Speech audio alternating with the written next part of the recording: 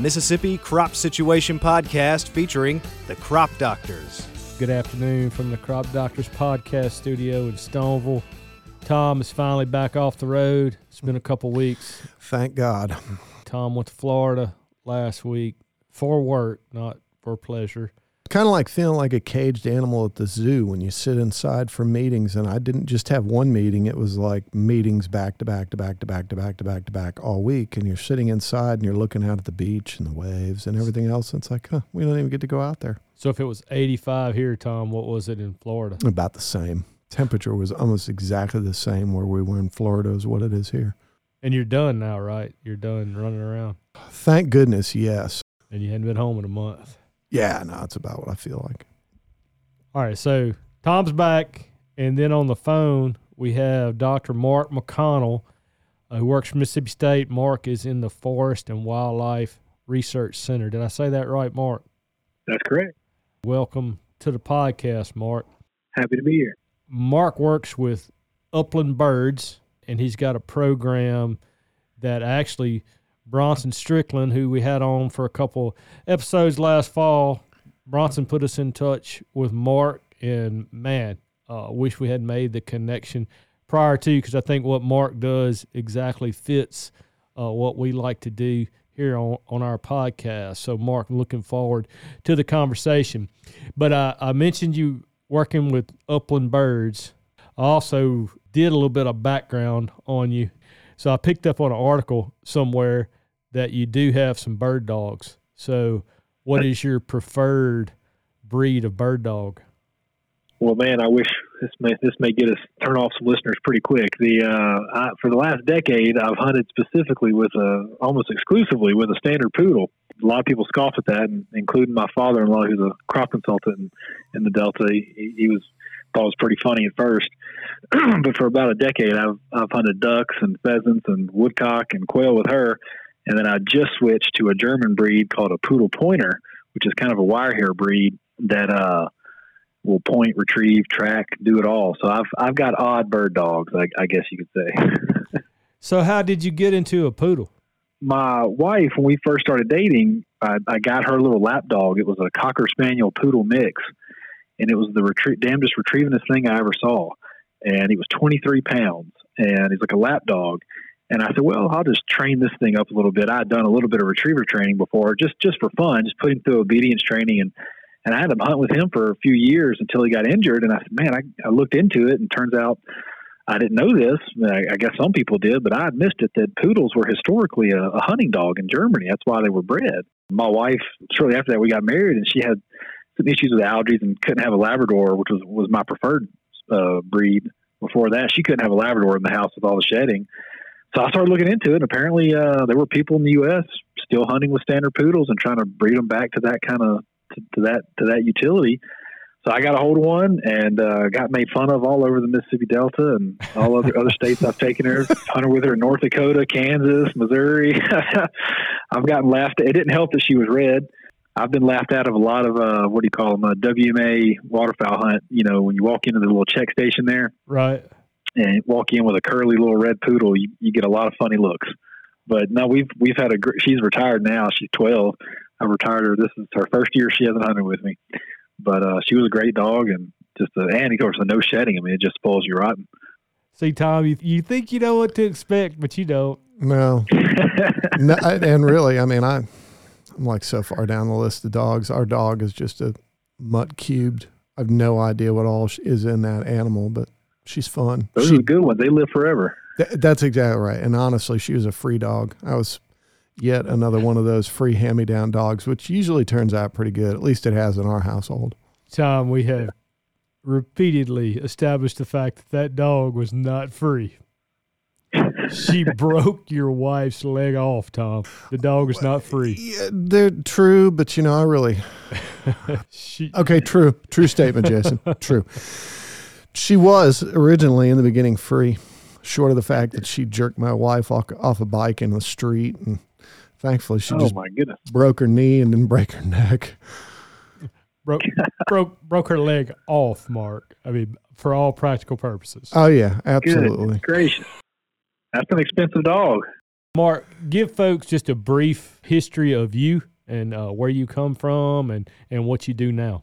I'm from North Louisiana, a town called West Monroe. Did my undergrad at LSU in wildlife and fisheries management, and came to Mississippi State to work with Wes Berger, who at the time was probably the leading quail researcher in the Southeast. And I was obsessed with quail, not because I grew up hunting them or anything like that. They just fascinated me. Came here to work with him and did my master's at Mississippi State and kind of got into this precision ag research that we'll get into later. And then ended up staying for my PhD, doing some quail research with Tall Timbers Research Station, which is a big quail research station over in north of Tallahassee.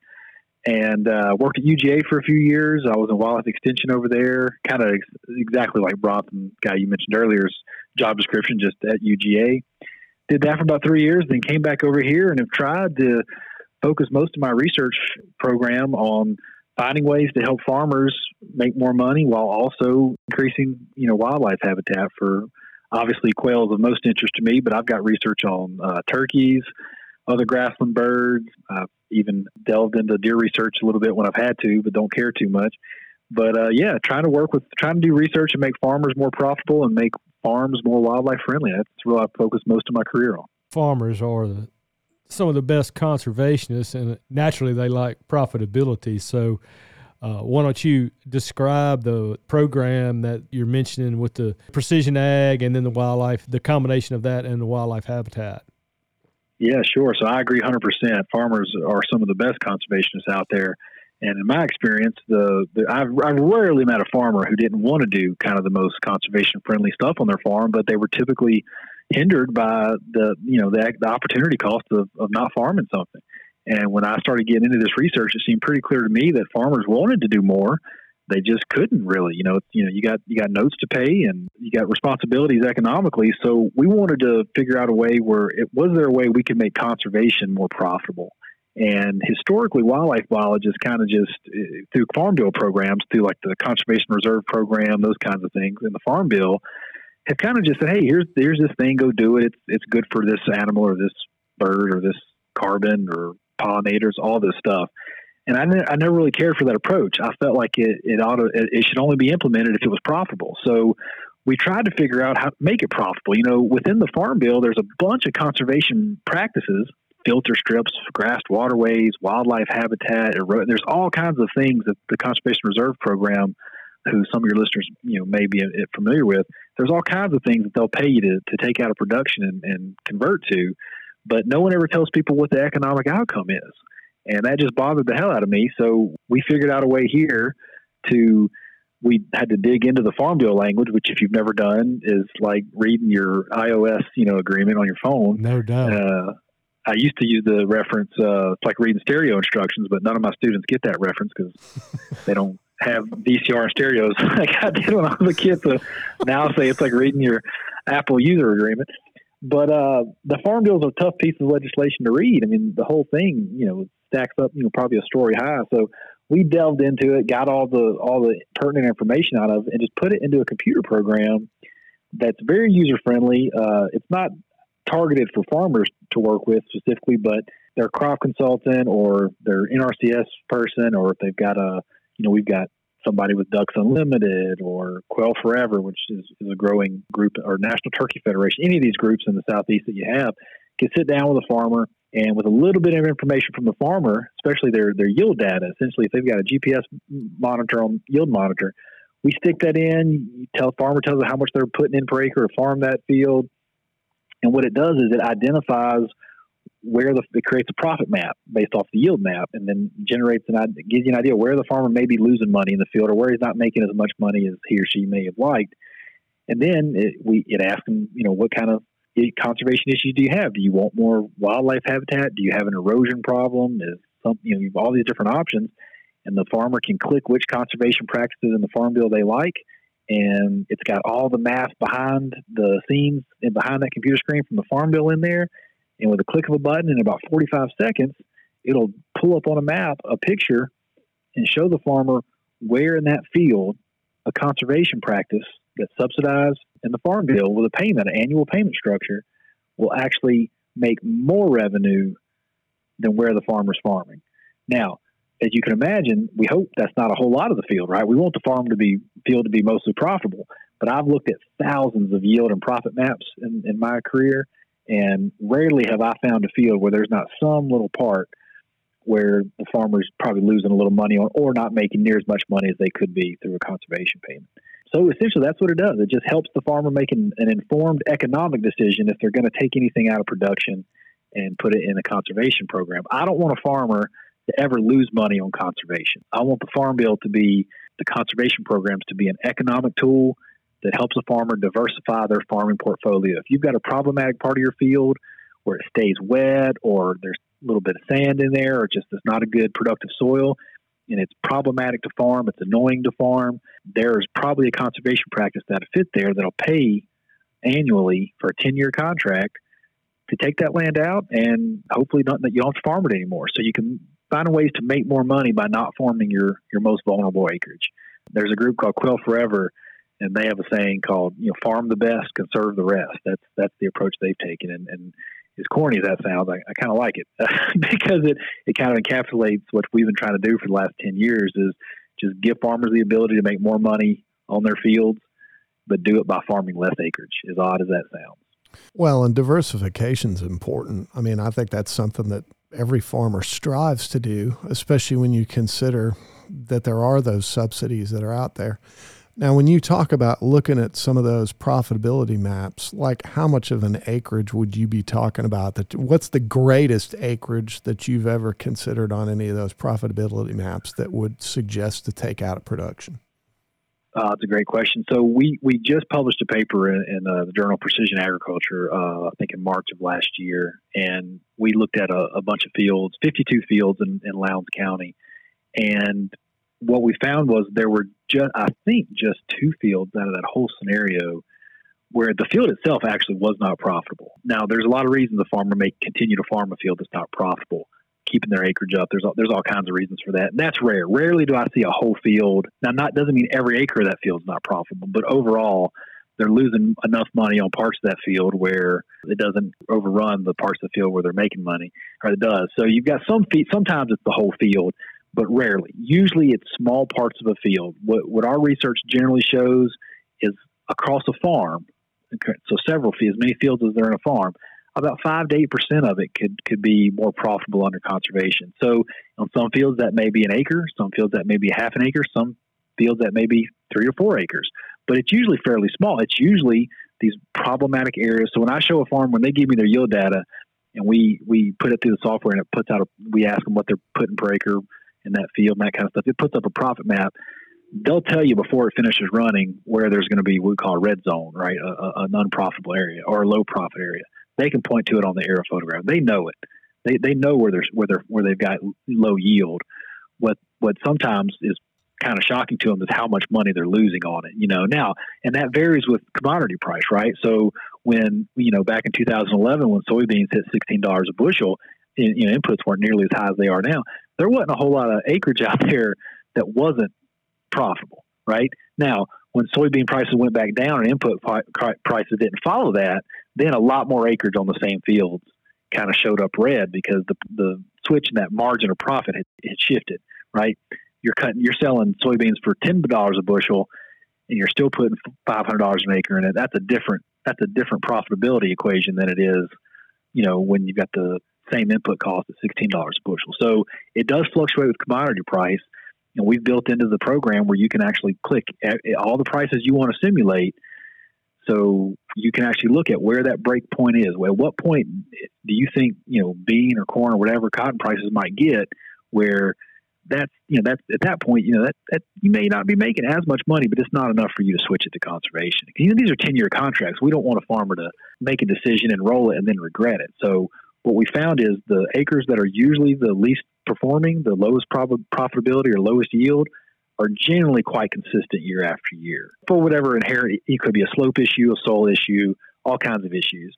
But we try to identify those ones that a farmer really doesn't want to farm anyway, or they love to get off their books. And I've worked with some crop consultants, and I've said, look, you're getting paid by the acre. If we do this, it's money out of your pocket if they enroll it.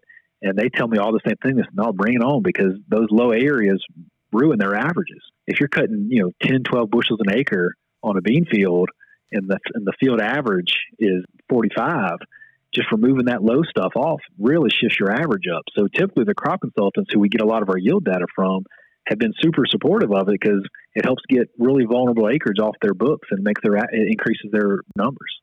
Mark, step us through an example. So say just here's a soybean field in whichever county you prefer to discuss, and just step us through an example of, all right, here's the map, the profitability map, then where do we go from there? Okay, sure. Yeah. So like in Clay County, Mississippi, let's say you've got a corn bean rotation. You got a field, maybe 30, 40 acre field.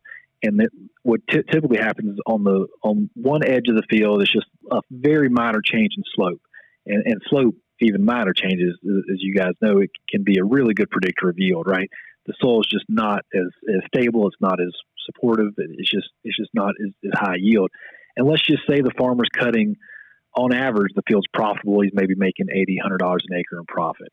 But on that particular, we'll just say 1 acre to make it simple. That 1 acre on that, say, eastern boundary, with that slope higher, he's got a little maybe shading from the tree line, the slope's a little higher, a little wetter, you name it. Any issues that can reduce yield, he maybe on average loses $20, $30 an acre on that because the yield's not high enough to offset the input cost.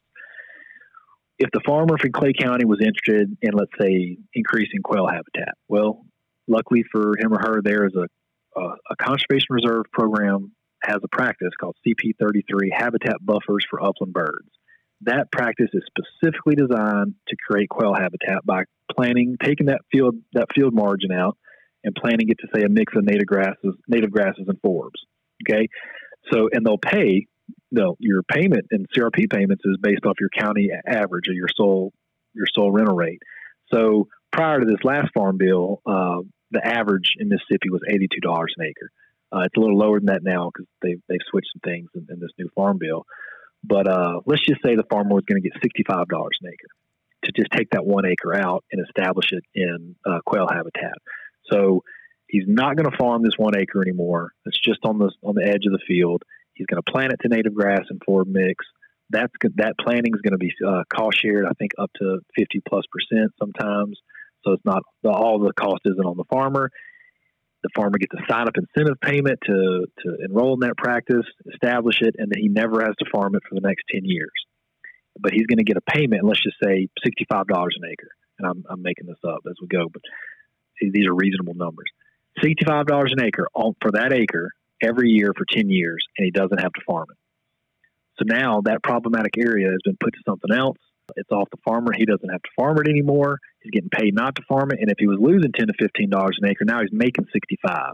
So that's a $75 an acre swing in profit, right, for not farming it. And that's a 10-year contract, guaranteed. Nothing can change that payment coming in for 10 years. And gets a little quail habitat out of it. Deer like it.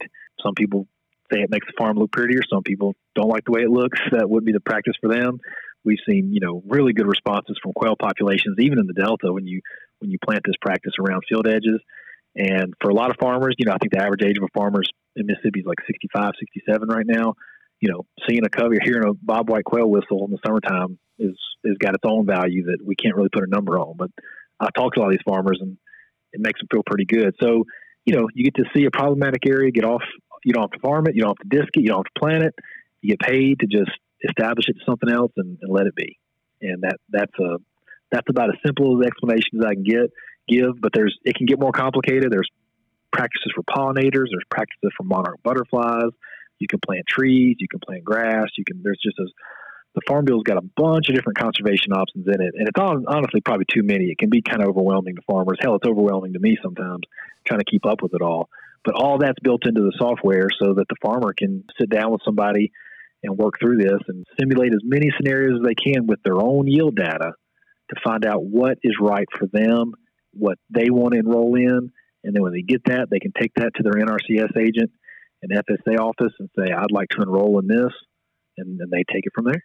This may be stepping back a few steps, but what kind or what level of yield data are you feeding into that?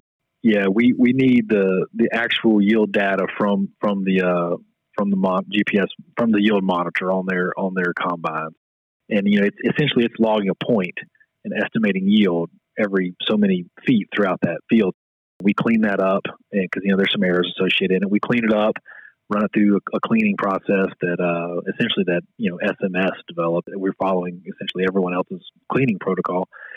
And yeah, so it's the point level yield data of that field, and we convert that to a yield map. And then we ask the farmer, okay, how much inputs on this field have you got?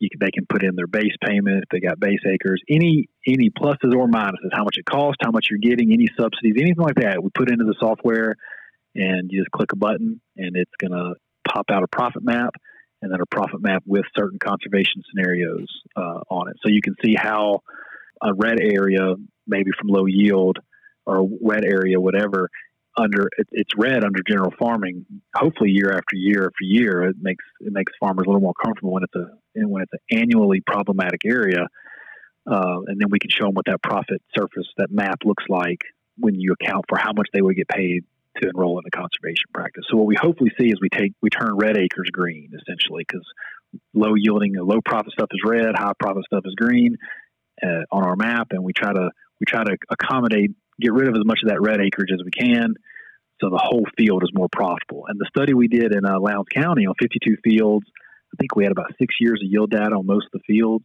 We found that on 52 fields, 37 or 38 of them, I can't remember, we could increase profitability of that field through conservation. All of those 37 or 38 fields that we did improve conservation, the average increase in profitability was 26%, which is not, you're not going to retire early off that, but that's not peanuts either. Was that without taking any of the acreage out of production? That was with taking a very small amount of acreage out of production, only the unprofitable. So we call that economically targeted conservation. The rule we employed for that paper was we only took it out of production and enrolled it in conservation if it increased the profitability on the field. So we didn't, and the software shows you where that is. So 52 fields, like on 75% of them, high 30s, whatever that percentage works out to be, by just removing a small percentage of the field, 1%, 0.5%, whatever the number worked out to be, the average increase in profitability was 26%. That's correct. It was not a lot of acreage at the end. Yeah. I think it was like 6 to 8% of the farm acreage when we were all done. And we actually simulated what would happen if we maximized the conservation. Like we put, let's say, a conservation buffer wider than what was best economically. Just to, like in the rare event you get a farmer who just wants quail more than anything, right? And just using quail as an example. So we maximized the conservation potential, and what we found was it actually reduced revenue, because if you push conservation beyond that threshold of profitability, you start planting grass or trees, for example, on productive farmland that's profitable, and it's making more money than the conservation payment. That's bad news, right? Or at least in my opinion, that's bad news, because now you're losing money through conservation. So we only simulated what it would do if we put it where it was more profitable than farming will. And we had several years of yield data to make sure we weren't, you don't want to rely on just 1 year yield data. That could be a lot of things that could change annually. But yeah, so we called it economically targeted conservation, where you only enroll conservation where it's going to increase revenue. And you get less acreage out of that, less conservation acreage. But my hypothesis is that that's going to make a farmer happier in the long run to make more money off conservation than wonder if they're losing money off conservation. Well, and you're only talking about one county. I would suspect there's some substantial areas in this state whereby there are some fields that have areas within those fields that are not productive and have likely not ever been productive. And that's just as much driving around as we do. I think you probably can spot some of those places. It's a low area. It's always full of water. Something kind of comes to mind. Yeah, we've looked at several prairie counties, about 5 Delta counties at this point. I'm heading up to Kentucky with my research associate in a month or two, and we're gonna play around with some Kentucky farm data up there using this approach. And several, I mentioned Quail Forever and their counterpart Pheasants Forever. They actually have a national team of people. They call them precision agricultural conservation specialists, and all they do is go around the country working with farmers, implementing this approach. And I've trained several of their and worked with several of their biologists, and they're seeing about the same things we're seeing. Most fields have something, but some fields have a lot more than others. But at the end of the day, I've looked at thousands of yield data maps and yield maps and profit maps just in my short career, and I can assure you there's more acreage out there to be enrolled than we'll ever enroll. It's just a matter of figuring out what it takes to get a farmer to do that. So, and that 26%, that was the average of those 70 something percent of those fields, those 37, 38 fields. But the percent of how much each field increased profitability varied quite dramatically. Some was over 200%, some was like 3%. Now, I would never recommend a farmer take land out of production for a 3% return. That's too risky to me. But I'd start on that high end, that 200 and work your way down. And by my experience, every farmer's got a kind of a number, right? How much change in profitability they need to see before they'll make a change in land use, right? And I don't know what that number is, and the farmer may not know what that number is. But once they start hearing numbers, they start to get close to it. And some farmers, it may be a 50% increase, 25% increase. Some it may be 100. But I want them to be able to have those options. And that way, if they see some fields, they think, hey, I know that field. Like you said, that field's got a big problem. Let's go ahead and do that. Let's start with that one, see if they like it, and then we can always try another one next year. I just want the farmer to have a full understanding of the economic outcome of a conservation enrollment and not have to guess at it. And that's why we built this and took this approach we took. You've done a good job giving some examples from eastern Mississippi, the hills, the prairie, as you alluded to. If you bring that into West Mississippi, what are you talking about from a research standpoint, and what have you seen when you look at some of those profitability maps on production fields in the Delta? Yeah, it's a great question. We just had a couple of students finish up using this software for their master's research, and both of them were in Humphreys and I think Sunflower County. We had dozens of fields and several years of yield data, and we saw about the same thing. And generally, when you use what we call this economically targeted approach, we can find areas where we can increase profitability quite dramatically. And of course, like I said, it varies by commodity price. What's interesting about the Delta is it's the soils are generally more productive. So they have a higher soil rental rate. Now that's the base rate that USDA or FSA is going to pay a farmer to take land out of production. So because it's based off soil productivity. So if you got higher quality soils, obviously the payment's going to be higher and there's some benefits there. But the issues are often different in the Delta. Usually it's more of a water issue than anything else. One of the first analysis we ever did with this approach was in Quitman County, and it was the southern edge of a field butted up against, it was just a forested wetland. And, so in wet years, the water crept out into the field, and, they had a really hard time. They had really low emergence, and then and they had really low yield. And then on dry years, though, that soil was just so much more moist that they had just banger crops. Just tremendous yields on dry fields. But when we asked the farmer over a 10-year period, how many years are you making money versus losing money? And they said, no, they lose money more than they make money. So we ran it through the software and looked at, but in the Delta, it's a little bit, quail is probably not the most popular species there. And most people, deer are more of a nuisance sometimes than not. So we looked at a wetland practice. So there's a wetland practice within the Conservation Reserve Program that'll help restore a wetland. And a farmer can take certain land out of production, do a little dirt work, and they can, kind of get paid to to restore a wetland. Well, in the Delta, there's something else you can do. Some people do this, some people don't, but you can lease that for duck hunting, right? There's nothing stopping. So you can get, government subsidized duck hole, for lack of a better word, to restore a wetland, take out an area of a field that is problematic in most years than not. And then, if they wanted to, they could have sunk a pit blind in it or done whatever and leased it for having whatever a duck lease rate is going for in the Delta.